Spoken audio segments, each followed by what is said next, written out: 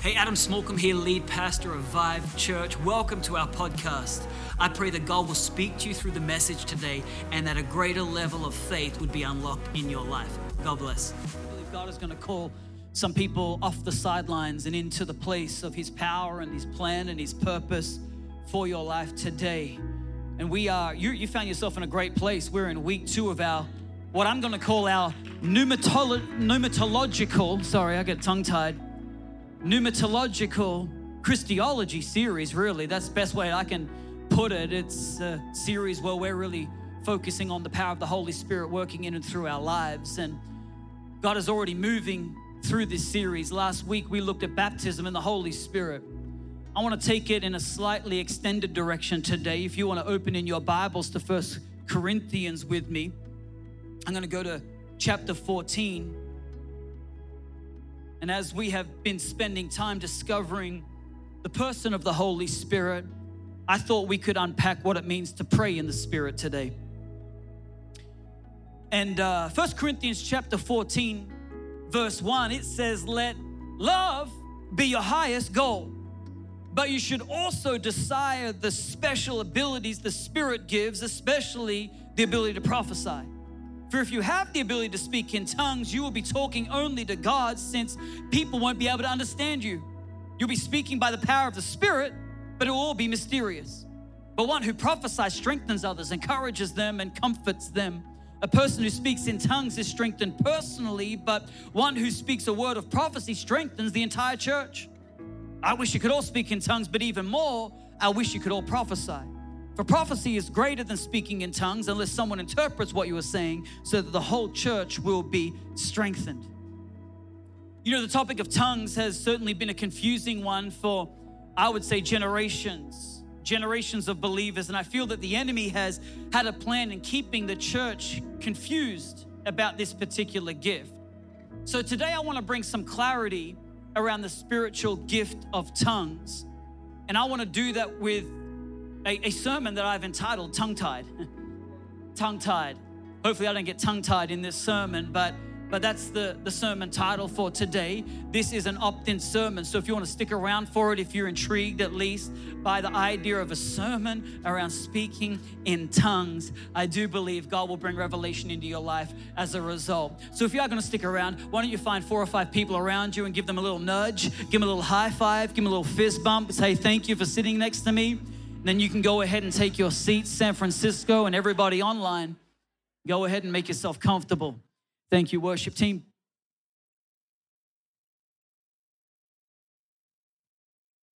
To start with, I'm wondering, and maybe you could help me out. We're pretty packed out here, and I would dare to say that this is going to resonate with a few people in here, but just so I would know, how many people here would admit that you speak fluently in multiple languages?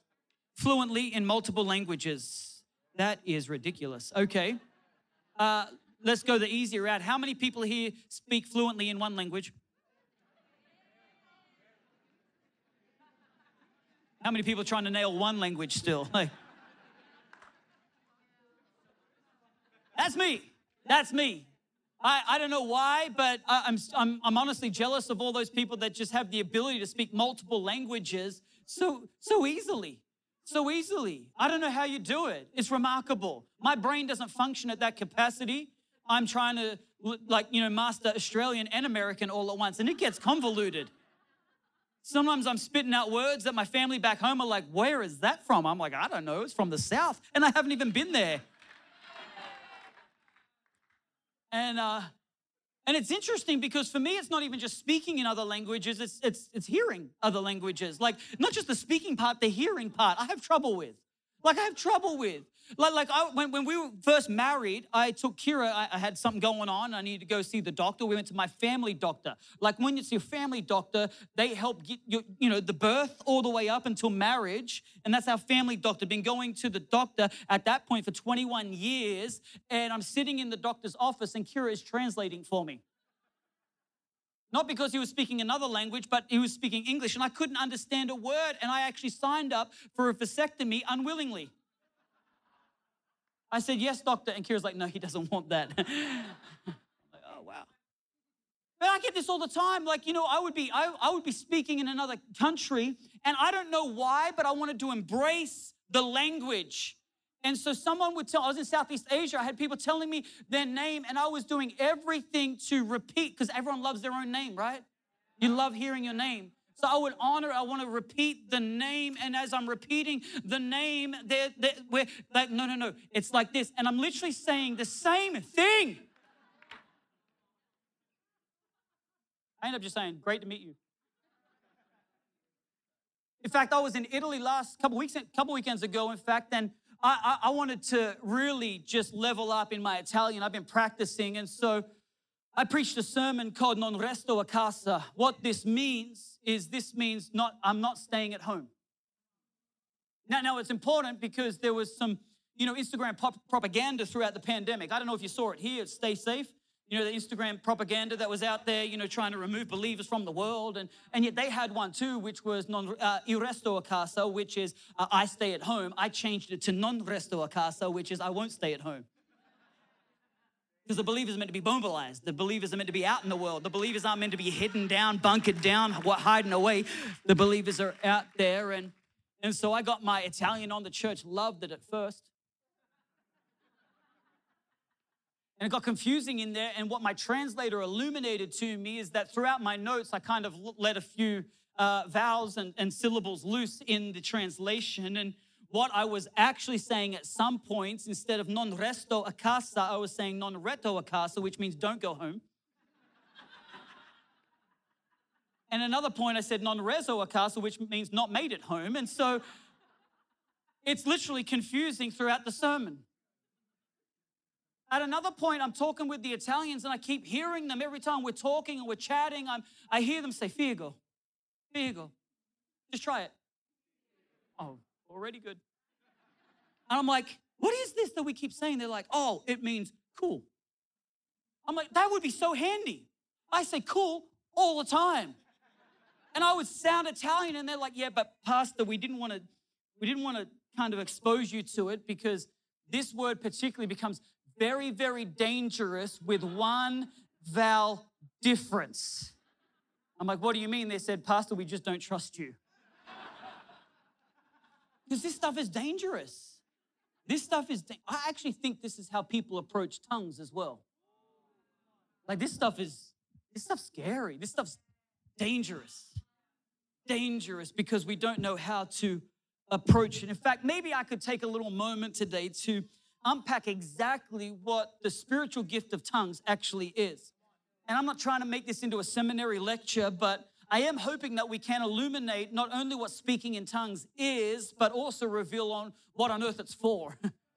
This seemingly bizarre gift, this seemingly bizarre attribute, example that we see in the Bible, a distinct gift of the Holy Spirit, but something that we don't have a lot of clarity on a lot of the time. But trust me, it is potent and powerful for your life when understood. And maybe we could start with some linguistics, because ultimately the idea of speaking in tongues is often referred to as our spiritual prayer language, or praying in the Spirit. This is because tongues is the term given to our spiritual prayer language that comes directly from the Holy Spirit. And it's a result of being baptized in the Holy Spirit. In our first installment in this series, we saw several different occasions in Acts, in fact, of the apostles baptizing believers or seeing believers come to Christ, and then they were filled with the Holy Spirit. And as a result, they started speaking in tongues and prophesying at different occasions. It's powerful stuff. We see it in Acts 19 with Paul. Paul went out there and he found some new believers. They hadn't heard about the baptism of Jesus. He baptized them in the name of Jesus. They start speaking in tongues. We see it in Acts chapter 10 with Peter. Peter was just preaching, and all of a sudden everybody who heard him preaching was filled with the Holy Spirit and started speaking in tongues. Even in Acts chapter 2, at the kind of the commencement moment, the initial outpouring of the Holy Spirit, we see that the apostles, the disciples, everyone who was in the upper room was so filled with the Holy Spirit, what seemed like tongues of fire rested upon them. They started to speak in other tongues. The Bible says that when they went out in the streets, people at first thought they were drunk, but then some people heard them in their own language. That's cool. I'm praying for that. I'm praying that next time I rock up into Italy, it's not going to be getting the title wrong. I'm going to just be preaching fluently. However, there is a distinction between speaking in other languages and speaking in tongues. This is the birth of the church. We see it in Acts chapter 2, verse 1. It says, when the day of Pentecost arrived, they were all together in one place. And suddenly there came from heaven a sound like a mighty rushing wind, and it filled the entire house where they were sitting. And divided tongues as of fire appeared to them and rested on each of them. And they were all filled with the Holy Spirit and began to speak in other tongues as the Spirit gave them utterance. Utterance. Utterance. I like that word. I like that phrase, utterance. It's a great descriptor of speaking in tongues, because tongues is literally a spiritual language that flows like an utterance, like an overflow of a Spirit-inspired words that spring out of the Christian's life who is so filled with the presence of the Holy Spirit. Did you know that your spirit will speak? Your spirit speaks. And tongues is the language of the Spirit. You have within you a body, flesh, a soul, and a spirit. The Bible says that your soul longs. David wrote this. He says, as the deer pants for the water, so my soul longs for you. So your soul has longings to it. Your flesh has desires to it. Paul says, in fact, it's a good idea to deny the flesh. That's a good idea, because the fleshly desires, they don't always line up with the spirit desires. And so yet your flesh has desires, your soul longs, and your spirit speaks. Your spirit speaks with God's Spirit. This is powerful stuff. Now, these all working together and making up who you are, but yet they're all definable and distinctible in each of their own element for you to be able to understand that God works his wonders through different levels in my life, that his grace covers my flesh, that my soul is saved with him, and my spirit man speaks to God. My spirit speaks. You staying with me? We're in seminary. And so what you've got to understand is that there is an utterance. It's the way the Holy Spirit bubbles up. And something important to note is that while the gift of tongues is evidently a result of being baptized and filled with the Holy Spirit, it is not the only evidence of being filled with the Holy Spirit. This has been quite a tense point in the church that's brought condemnation, is that for you to be filled with the Holy Spirit, you must speak in tongues as evidence. Don't get me wrong, speaking in tongues, the biblically describing is an evidence, but it's not the only evidence. In fact, the far greater evidence of being filled with the Holy Spirit is called the fruit of the Spirit. Check this out in Galatians 5:20. This is what it looks like for those who are filled with the Holy Spirit and led by the Holy Spirit. He will produce what is called the fruits of the Spirit in our life. It says, but the Holy Spirit produces this kind of fruit in our lives: love, joy, peace, patience, kindness, goodness, faithfulness, gentleness, and self-control. That means these attributes or these fruits are by far, in my measure, far greater expression or evidence of the Holy Spirit filling and working in somebody's life than tongues ever will be. As far as evidence. This is known as the outworking of the Holy Spirit, where because of the activity of the Holy Spirit in and through your life, you are being progressively transformed into the likeness of Christ and begin to display Christ-like characteristics because of the work of the Holy Spirit. One of the best ways in my mind to display or to bear Christian witness is through the fruits of the Spirit in your life. You don't believe me? I've seen this firsthand. I've seen this. I used to be an electrician, okay? Before, I didn't just do seminary and go to start a church. I worked the tools. And I was out on job sites and around all kinds of like electricians. You know, I'm talking about tradesmen, okay? I apologize if I offend you. There were no tradeswomen at that point. I love tradeswomen, but there were tradesmen. Thank God there were no women on this side. I'm telling you, it was hairy. And so we were at this job site, and there were actually some men of faith there. Two in particular that were extreme contrast to me. There was this one guy, I called him the super Christian. Like he had a tactic for evangelizing, and his tactic was he would turn up to the work site early. He would go around the work site and change every radio on the work site to the Christian station. And he would even go into the company vehicles and set them or all the channels to the Christian station. And I get his motive. I know in his mind, he thought they're going to turn on the radio, hear the Christian music, fall to their knees in repentance and go, my God, you are real. Didn't work that way. Actually, I think it moved them further away from the goal. At the same time, there was another guy who was, in my opinion, had a way to go. Like I only knew he was a Christian because, he had like a Christian fish on his hard hat, right? And he would encourage people in the Lord, but at the same time, out of a blessing came a cursing. Like all kinds of cursing. And he'd be yelling at people and he'd be going crazy. He was like a temper. And I'm thinking this guy is the worst display of a Christian I've ever seen. But what I got to know and realize is that he was a much better witness than super Christian because I only knew him as a Christian. Most of the guys then knew him before he was a Christian. And what they had seen in him was such a transformation and evident fruit of something changing in his life that it was remarkable. I'm thinking, what did he look like before? If this is a witness. But compared to who he wasn't there yet. In my opinion, he had a way to go, but to them, he's come away. And so that was such a testimony that this man had been filled with the Holy Spirit because I'm seeing fruit. It's small fruit, but I'm seeing fruit. It's just budding, but I'm seeing fruit. So being filled with the Holy Spirit and bearing the fruits of the Spirit doesn't mean you're perfect, but it means you're being perfected.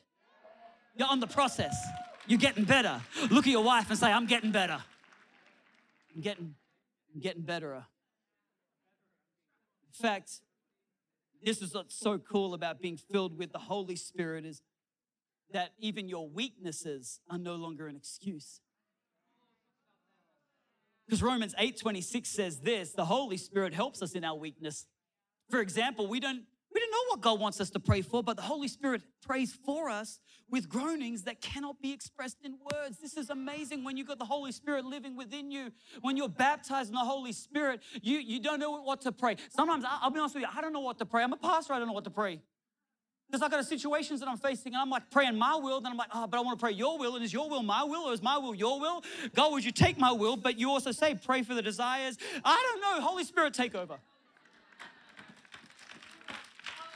Just do it, move, go, released.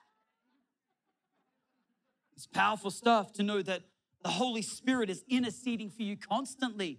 That's cool. That's cool. That God's Spirit is in you, praying for you constantly. Man, that's got to encourage anybody here. That's got to encourage anybody who's got heaviness and weariness, that the very Spirit of the living God is praying for you and interceding for you. You are not alone. You don't have to face this world on your own. You got a secret agent praying for you. It's powerful stuff. Which makes me think that if speaking in tongues is from the Holy Spirit and evidently powerful in your life, why is there so much tension around the topic? Especially within the church, so much tension around the topic of speaking in tongues. I don't know your background.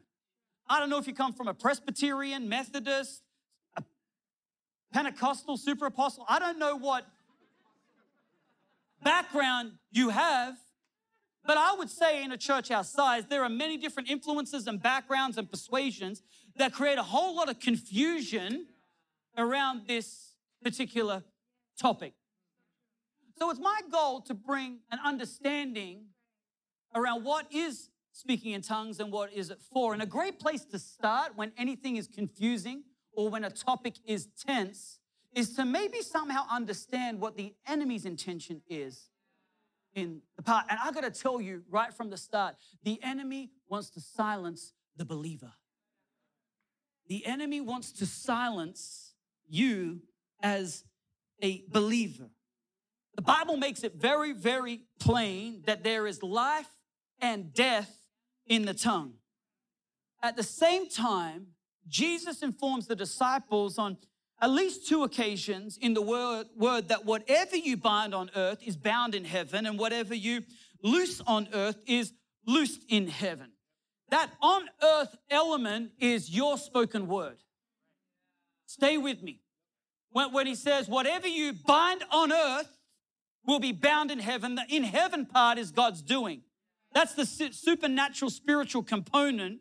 But what he's doing is he's matching up a supernatural or a spiritual component with a very earthly and practical component, which is the on-earth element is your voice, your word, your spoken word. As you begin to speak, you have the power to produce life and you have the power to curse.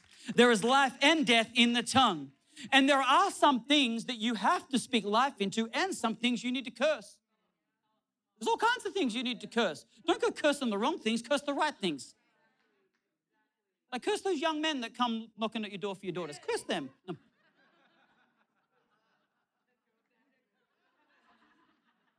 Curse them until they're 30 years old. No. My house, my rules. There's some things you need to curse. You need to bind some things and you got to loose some things. And so God gives you the ability to bind and loose. That's powerful partnership with heaven. God wants to be in partnership with you.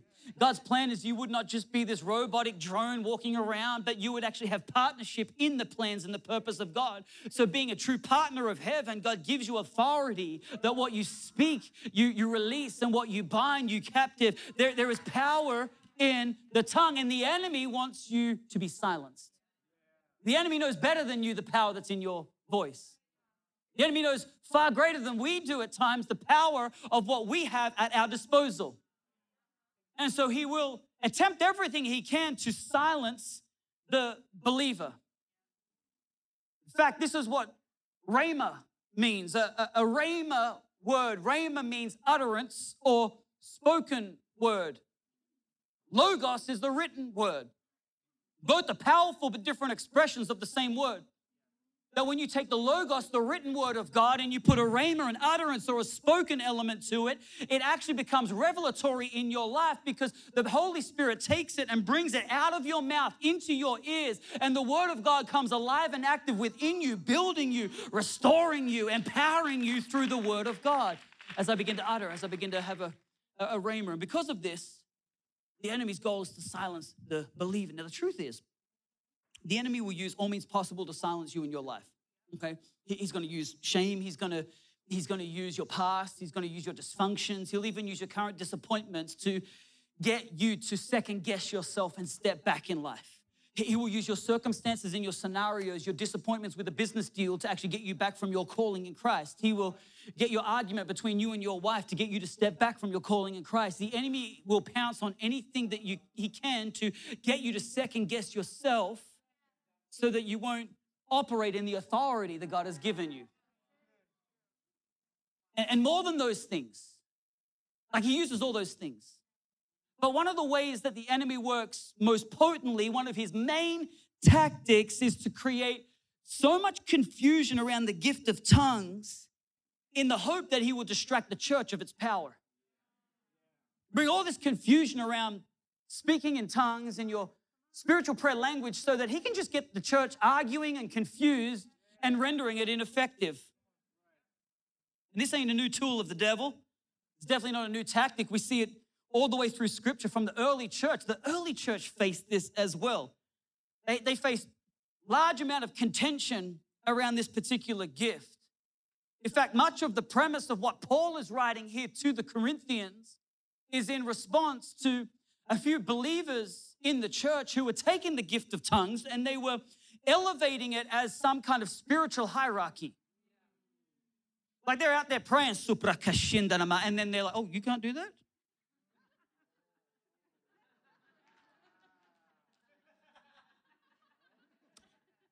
And they were just elevating themselves. I must be more spiritual. Oh, you only speak one language? Hate you. And so they were creating this spiritual hierarchy to the gifts. So what Paul says is, I got to fix this. So this is what we have here in 1 Corinthians chapter 14. And this is what Paul is. He wants to write to the church to help them put in an order of importance the different gifts that were on display in the church. Check this out, chapter 14. Notice that he starts out by reminding the church that they should let love be the highest goal. That's so cool. That's a really good context to anything connected to spiritual gifts, that the goal has got to be love. Like right at the lens, the filter in which you operate in the gifts has to be through the lens of love. That love is the goal, that love is the application, that at the end of me using my gift is love on display, is love achieved. Paul wants to make sure that this is the premise behind the approach to tongues, to prophecy, to healing, to leadership, whatever the spiritual gift is, let love be the highest goal. And it seems like a given, sure. I mean, they're coming from God. It seems like it should be a given, but you'd be surprised how many people have brought correction through prophecy. The 15 people that have been in church most of their life just said, amen. Like people love to bring a prophetic word that ain't got anything prophetic about it. It's prophesying, not prophesying. It's like this. It's like, oh, I just need to correct you in the name of the Lord. But you missed the filter of love. In fact, the lens of love in which you approach the gifts is the same lens in which you receive gifts. You don't have to receive everything that somebody brings to you if it doesn't achieve love. Thanks, Karina. Love. So Paul writes this. He says, let love be your highest goal. In fact, a few chapters earlier in 1 Corinthians 12, he says a spiritual gift is given so that we can help each other. That's another good lens as well. That the goal of the gifts is to help one another, not to harm, not to hinder, but to help. Are you staying with me? And he goes on to say this. He says, let love be the highest goal, but you should also desire the special abilities the Spirit gives, especially the ability to prophesy. For if you have the ability to speak in tongues, you will be talking only to God. This is the unknown tongues, right? This is not the one that is defined or interpreted by somebody, in another language. You're speaking in what you think is something, and then all of a sudden someone understands it in Swahili. This is not that one. This is the one that's only known by God. So if you speak in tongues, only God will know. Since people won't be able to understand you, you will be speaking by the power of the Spirit, but it'll all be mysterious. But the one who prophesies, strengthens others, encourages them, and comforts them. Okay, so check this out. Based on what prophecy produces in others, Paul then ranks it as better than tongues. And the reason he gives is because when you prophesy, you strengthen, you encourage, and you comfort. That's the byproduct of prophecy, that you strengthen, that you encourage, and you comfort people. Therefore, Paul says, is better. Straight up. You thought that you were spiritually elite because you spoke in tongues. I wish you would actually prophesy and benefit the church. That's literally what he's laying down. So he's like, you want to rank the gifts? Let me give you the correct ranking. Prophecy's better. Prophecy's better. This is good foundation. This is great understanding. That prophecy is better than speaking in tongues because it strengthens, encourages, and comforts all the things the enemy doesn't want happening in the church. The enemy, he wants you weak. He wants you discouraged. He certainly doesn't want you to be comforted, which is why his goal is to silence the believer. Are you staying with me? What does this have to do with the gift of tongues? Let me ask, anybody, let's say as a child, as a kid, as a teen, ever played competitive sports? Not as many as speak other languages. Okay, some of you were productive with your childhood. I played competitive sports growing up, and on the odd occasion we lost, actually. And I don't know if you ever experienced this. We play soccer, and so at the end of the game, if we ever got defeated, sometimes we did, our coach would do something really annoying. He would say, all right, lads, now go and shake hands with the other team. And you're like, I ain't doing that. They're cheats. They paid the ref. There's no way they won fair. I ain't doing that. And whether you said it, you thought it, or at least you felt it. And that's what it's like. It's like, all right. And I don't get the kids are like, oh, sure, coach, let's go. Oh, hey, guys. Great job. You were awesome. I hate them. You're the reason we lost. Get off my team.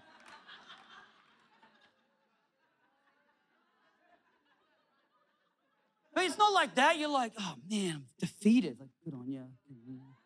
Well done. Great job.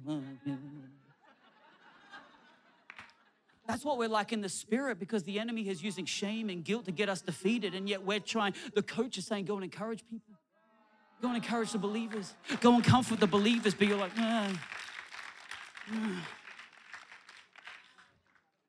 good job. And what actually ends up coming out of the tank that's empty is bitterness.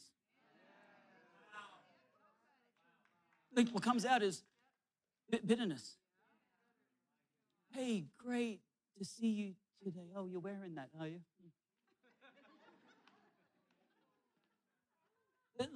This is the enemy wins. The enemy gets you to actually speak cursing when you're meant to speak blessing, because it comes out of your defeat.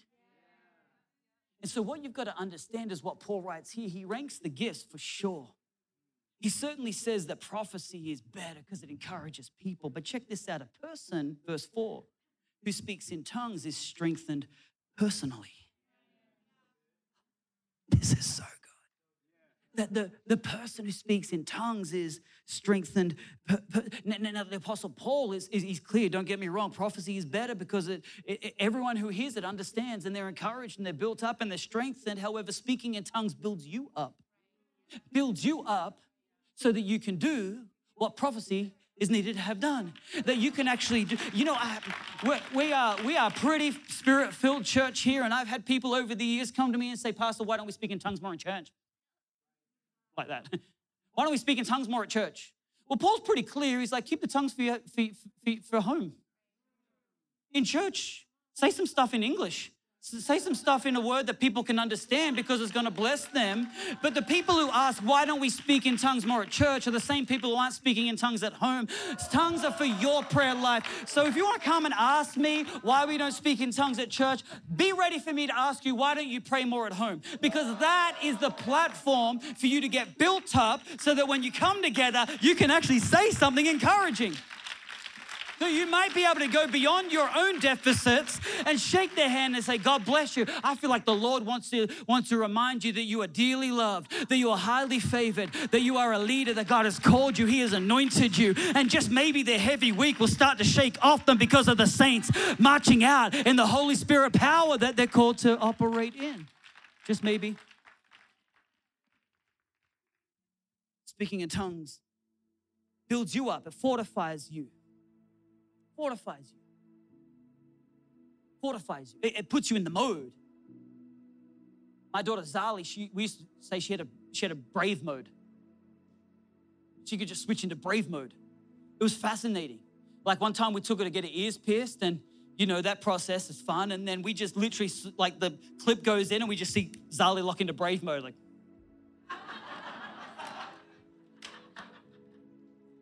Like the tears started coming, get back in there.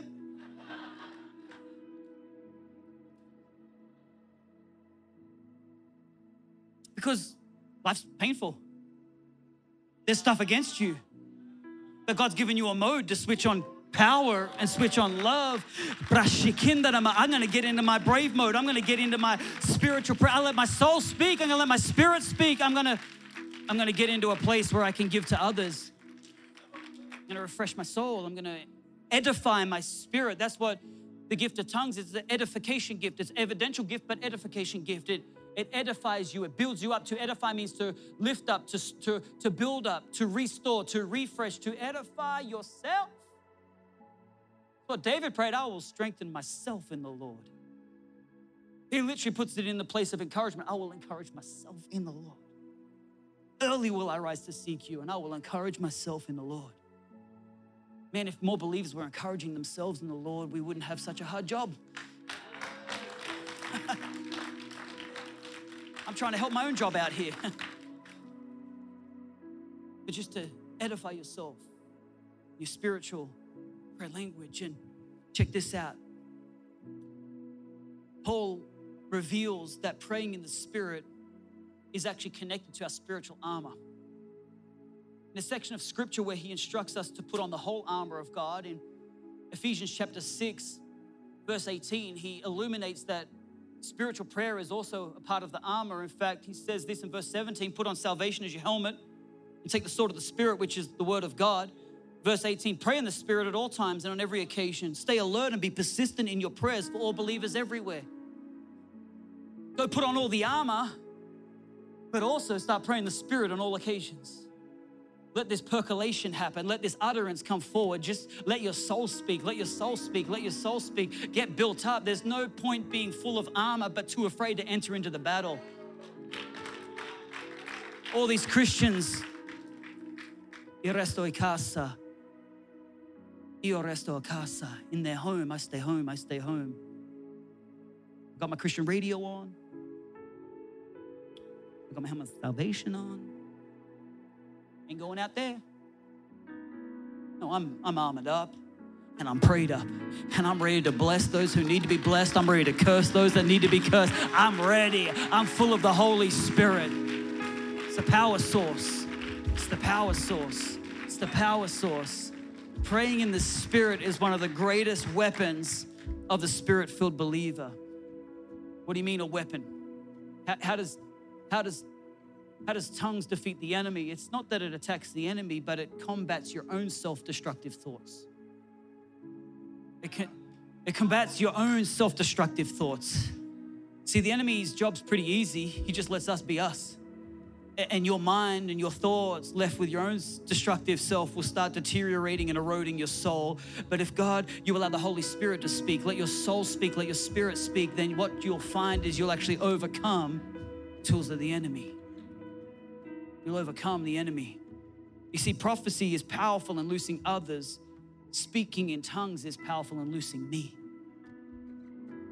You thought Jesus was referring to others when he said, whatever you loose on earth is loosed in heaven. He was giving you permission to loose you, to get yourself loose. Some of you are wound up so tight that you're useless in the kingdom. God said, would you just loose yourself? Let yourself get free of guilt. Let yourself get free of shame. Come on, begin to operate in the power of the Holy Spirit. Hey, I hope you were blessed by that message. We release new content every single week here at Vive Church. And so if you don't want to miss any of it, I would encourage you, go ahead and subscribe. Also visit our website, vivechurch.org, to stay up to date with everything that's happening in the life of Vive Church. God bless you.